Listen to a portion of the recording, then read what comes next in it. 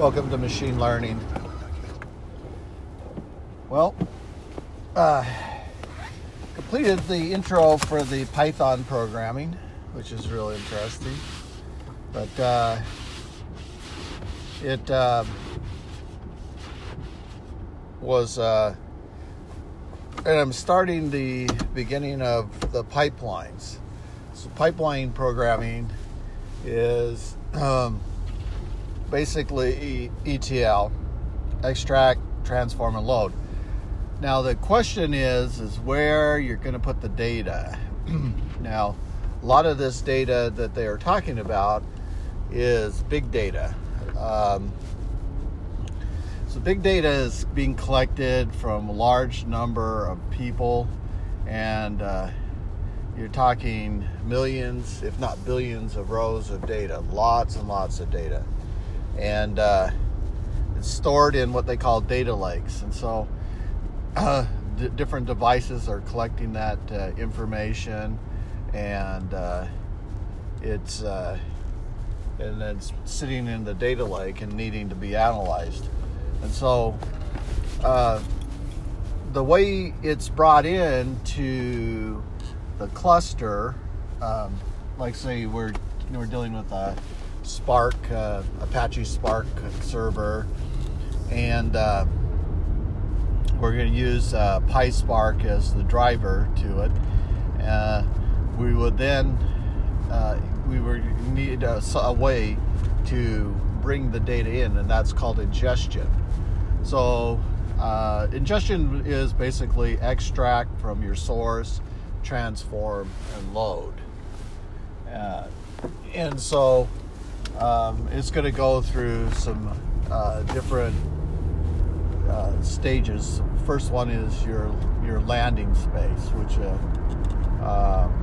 what you're going through is landing space, cleaning, and then eventually business. And business is where you're going to do your visualization and your machine learning pipelines on. So when you get that data to that level, then you have a source that you can now consume and use to make decisions, help make decisions on the business data. So there is kind of a big investment in terms of architecture, in teams that do different functionality, and then producing reports that are helpful to the business to understand what's going on. And once you get to the data level, it's our business level. Everyone can get access to that data. Now, that doesn't mean that the sensitive information is going to be granted out to everyone. But what it means is that everyone's need for information, according to what their job is accessible and can be provided for. So one of the big problems with data has been is retrieving the data, and this is now in a form that can be easily retrieved, whether it's through spreadsheets, Tableau, Power BI, Domo.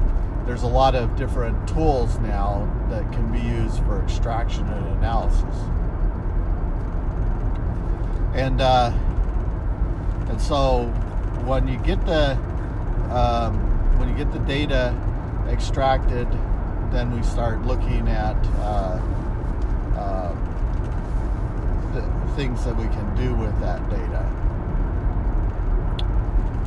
Analytics, predicting trends, and I'm almost wondering, like when you look at different strategies that have been really effective in terms of designing data. One that I liked is lots of small queries or small views for linking data together, and then once I have that, using that as a different source of fact. So lots of little fact tables versus one large fact table with all the data. and very specific to a domain of idea. So he gets lots of domains of knowledge or different perspectives on that data. And then the question becomes is how do you tell the story? What does the data story tell you? And that's kind of an interesting blend there of business, understanding how business works, case study analysis, business analysis, and just seeing what the data is telling you in terms of behavior, what can be predicted from the data. So there's going to be, you have to figure out if it's classification data, continuous data.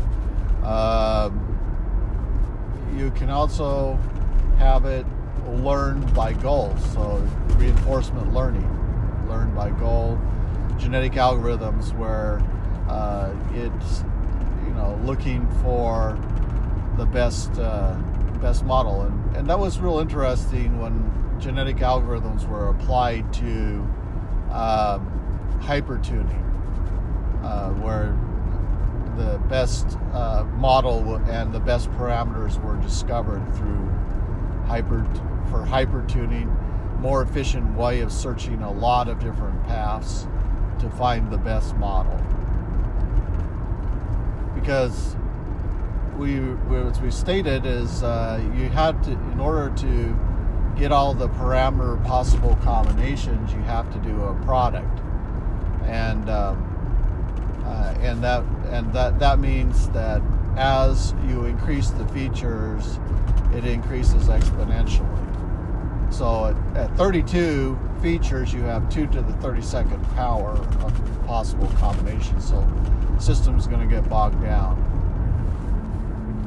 And it is really quite amazing how our brain has managed to efficiently tune our classifiers, whether it's through biological adaptation, and also this idea that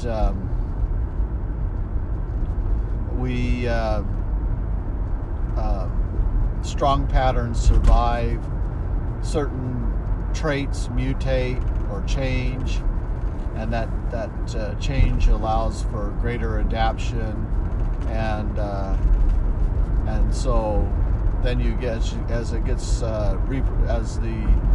genetic algorithm reproduces or replicates, each generation should be getting better or getting closer to a solution.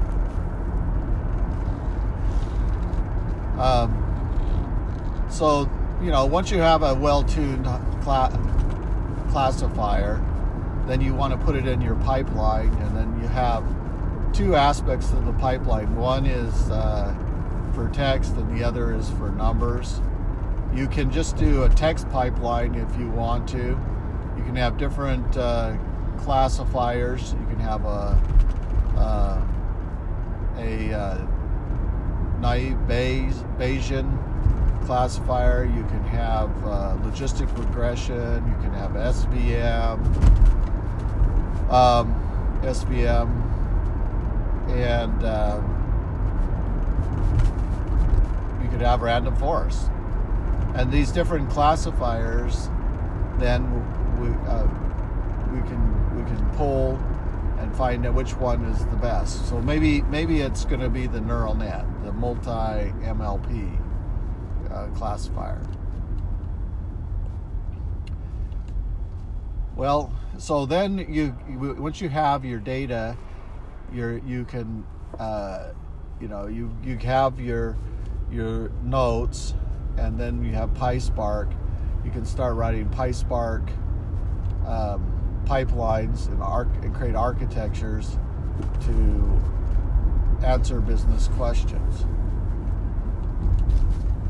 and even make decisions, because you can feed the results of one probability into another network, and so they call that stacking. and then you can see which one, like in an ensemble, which one has the best predictions. Well, and what does that mean? Well, it means that, let's say at the bottom of your network, you have a deep learning network, a Keras network, that's looking at these outputs that there are probabilities or predictions that these different networks are making. Like, for example, maybe Keras will predict one way and so forth. And you have random forest, you have K nearest, as support vector machine, logistic regression, and then you have them making predictions. Now their prediction outputs then would become the input to the Keras, and then it could basically learn from the classifiers what they think that the predicted outcome would be, and then there's going to be cases where certain classifiers are more correct than other classifiers in certain data conditions, and the Keras can learn from that. And so it'd be interesting to see, in terms of a stacked architecture, what type of applications were being used with that stacked architecture to come up with predictions, and whether those predictions were better because of the hidden layer capability of the Keras network. Well, and then I started looking at cluster technology, and wanting to set up a Apache server and PySpark, and set up my Spark cluster. But then as I started to look at it, it's like, well, I'm going to need to have a server, and it looked like maybe the server needs to have about 64 gig of RAM and a certain level of hard drive. But that's really reasonable. So then I started looking at Azure Databricks, and they have a cluster out there, and it says that you can get access to 200 or 2,000 cores. So a lot of computational power, but at the same time there's be a lot of cost. But maybe it's relative cost. I mean, it could be relative to installing and maintenance of the cluster versus installing it yourself. I'm not sure what those trade-offs are, but right now that's not an option. I don't have the money for an Azure Databricks, but maybe they have an introduction piece, and I'm going to go take a look. But even at a lot of the universities that have clusters, it seems like that they're really kind of stingy about usage on the cluster because of the cost. So there's probably some really good value with that much data and being able to get visibility from the data what is going on. However,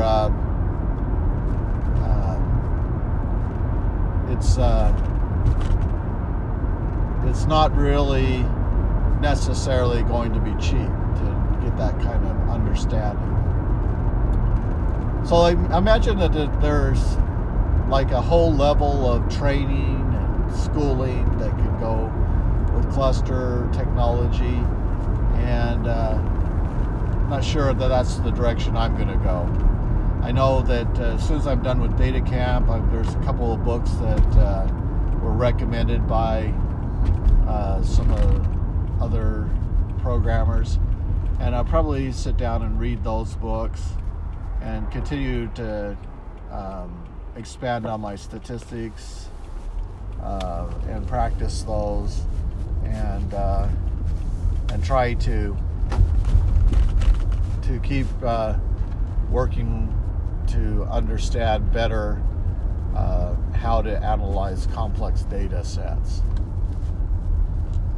Because I did find there was a lot of value in the Kaggle competition course, because it talked a lot about how to get your model to perform well. But I did like one of the courses on understanding logistic regression and coefficients, especially the coefficients, because I started realizing that you could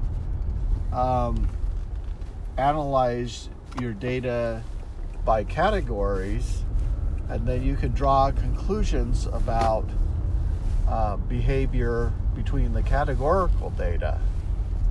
And that was something that I hadn't seen before, and they were using the coefficients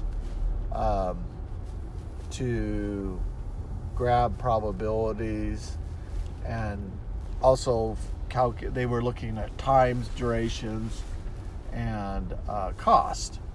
And so that you're getting a better understanding then of, like, between different airports, what the average time that you might be between the two airports.